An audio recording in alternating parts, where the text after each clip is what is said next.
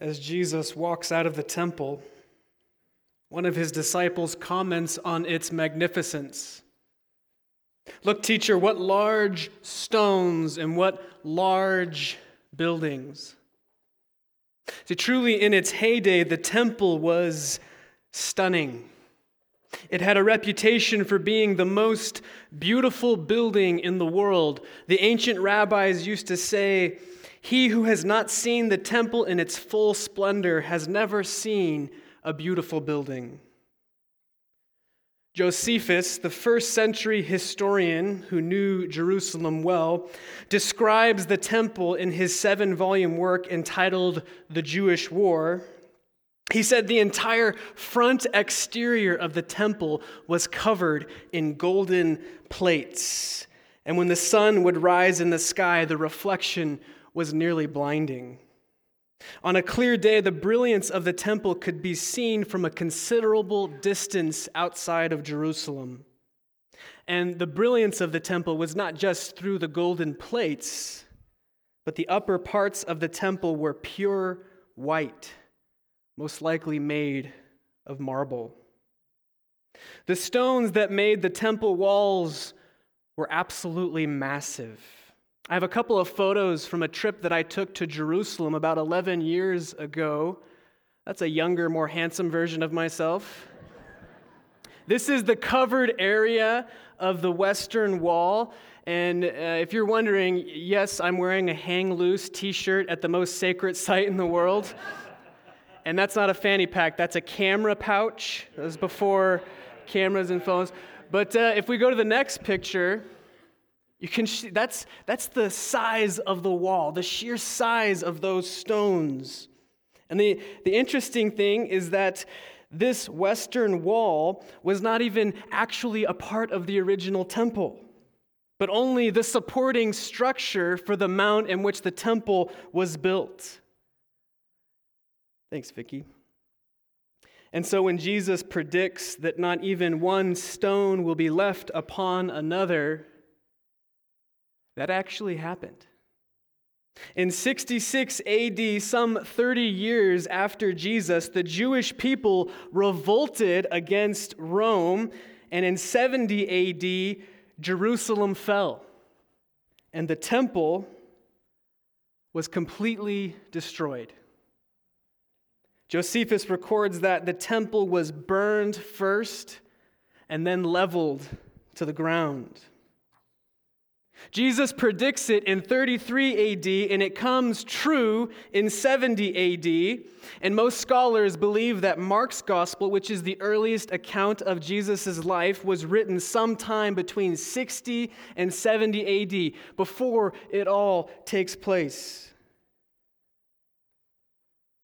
The content of Mark chapter 13, from which our passage comes, is without question the most disputed chapter in all of Mark's gospel. Without knowing the historical context of the Jewish war, one may be led to believe that Mark 13 is about the end of the world.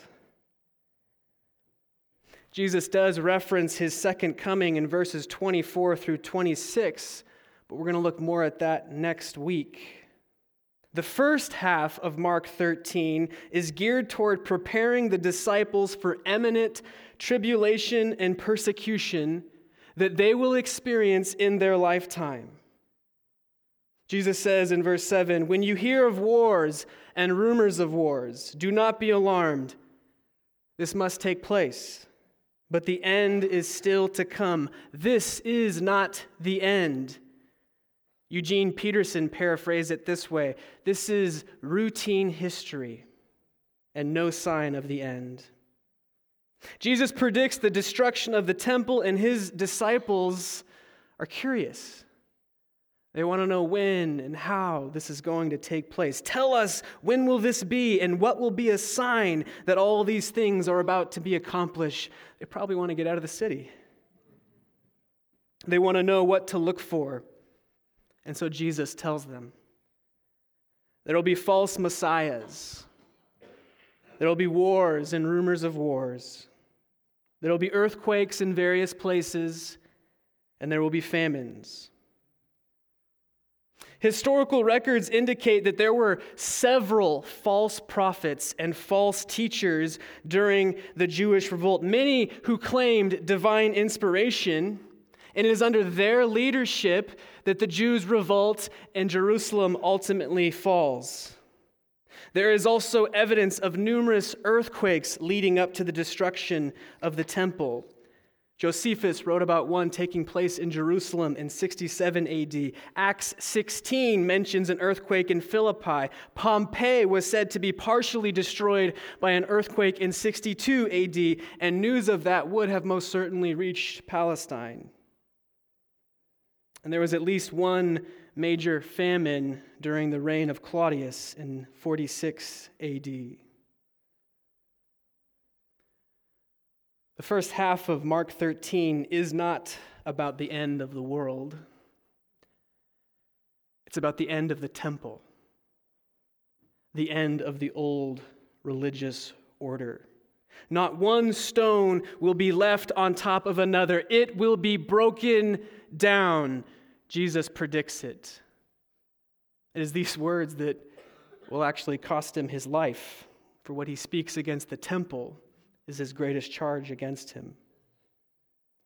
And before this happens, Jesus warns them that there will be war, natural disasters, famine, false teachers, but do not be alarmed, Jesus says in verse 7. He wants them to be aware, but he does not want them to be afraid. And Jesus knows that many of his followers will suffer the same fate that he did. They will hand you over to councils. You will stand before governors and kings. You will be beaten because of me as a testimony. You will be hated by all because of my name, but the one who endures until the end shall be saved. These verses may be about a historical event that has already transpired. I've stood on the ground where the temple once was.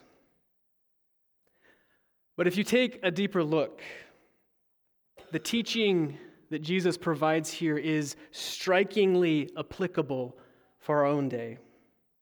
Jesus is prophesying, but prophecy, friends, isn't fortune-telling about some distant future that may or may not transpire. Prophecy is instruction for the present. We always live in times of war. We always live in times of natural disasters and false teachers. This is routine history.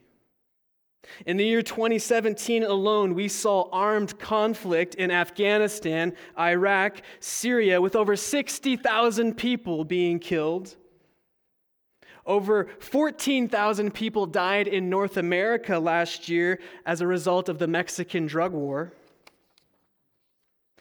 Last year, we watched Hurricane Maria, Hurricane Harvey, Hurricane Irma destroy cities, earthquakes in Mexico, floodings in Bangladesh, a devastating mudslide in Colombia, drought, fires, flooding just within the United States alone. And with globalization and the increasing influence of the internet and telecommunications, we have seen false teaching on a level that has never seen or been known before.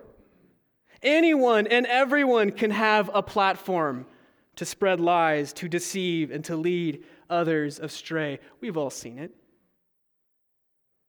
People deliberately deceiving. Many claim to speak for God.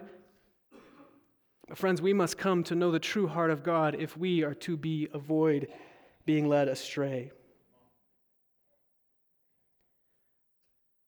And as for the church in America, we will become increasingly marginalized in the coming years. Our country is becoming more secularized, and the church's voice in the realms of politics, ethics, and culture is changing. And it is far from a unified voice. And it is in this reality which we live that the living Jesus speaks.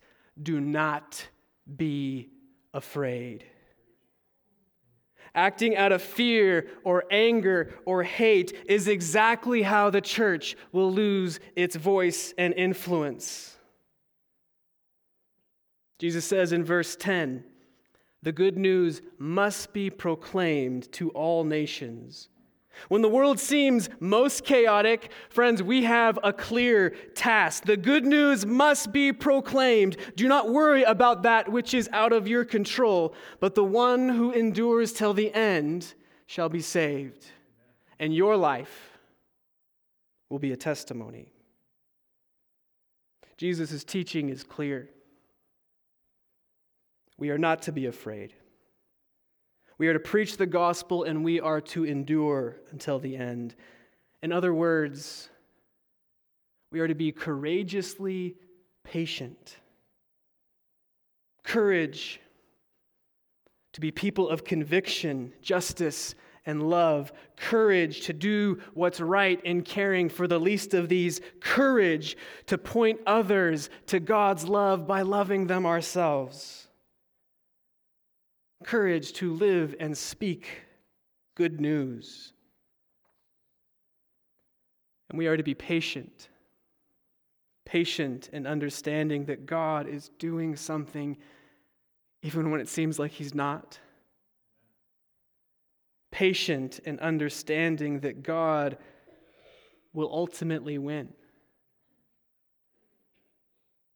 And we are to be gospel people in a world that desperately needs good news. Good news that war and famine and disaster and racism will end. Good news that God is bringing His kingdom into this world, breaking down the old order in order for something beautiful to come.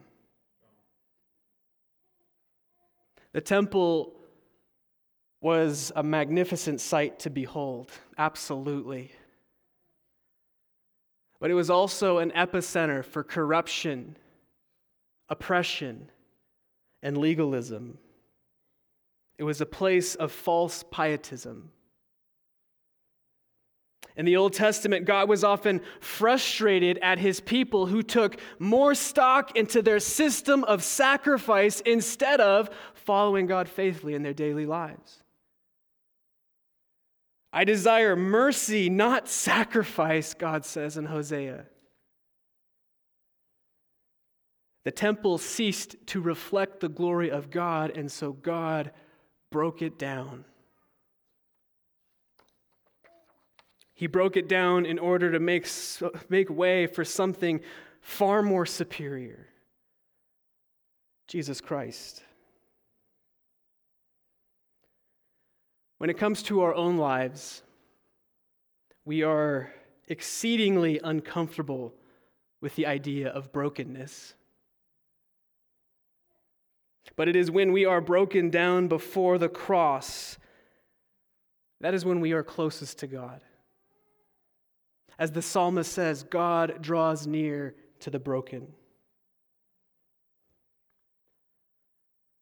What needs to be broken down in your life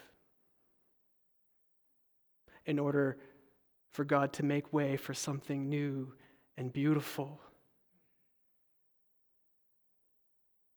When I was a junior in high school, the most important thing in my life was wrestling.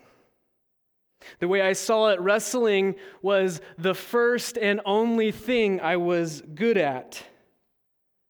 So I devoted my time and my energy and my heart to training. And toward the middle of my junior season, things were going well. I was winning a lot of matches. I had just beaten one of the best wrestlers in Southern California. My hard work was paying off. But then my season was cut short. I got a very serious infection in my leg. I actually almost lost my leg. I was on bed rest for 2 weeks and then crutches for a month after that. If you want to see the scar, I can show you after the service. But my season, and more than that, my sense of worth was completely broken. But the same day I was diagnosed with that infection, a fellow wrestler on my team got dumped by his longtime girlfriend. She actually broke up with him to date the wrestling coach, which was a bit of a scandal, as you can imagine. But he was brokenhearted. And he spent the next 2 weeks at my house while I was on bed rest. We hung out every single day, and soon this friend started coming to church with me. And after a few months, I invited him to come with me on a mission trip to Mexico, and while we were down in Mexico on a mission trip, I got to lead that friend in a prayer to accept Jesus Christ as his Lord and Savior. Just months before that, we were both broken, feeling like our lives had fallen apart, our identity had fallen apart. But friends, it is when we are broken down that God really starts to work in our lives. Never underestimate the power of brokenness. It was Charles Spurgeon who said, whenever God wants to make someone great, he always first breaks them down to pieces.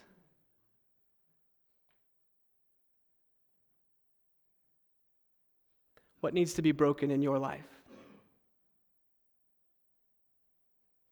Don't think that when the brokenness comes, you've done something wrong or that God's not at work, because he is. What does God need to break down in your life? During this Lenten season, as Jesus leads us to the cross, may he break us down and mold us into his likeness. Let us pray. Oh God, we are grateful that in your life, death, and resurrection, you modeled what it means to be broken, humbled, and what it means to be transformed. And so, Lord, we invite you to work in our lives in ways that we have never seen or experienced before. We pray that you would change us, make us, and mold us as you will. Amen.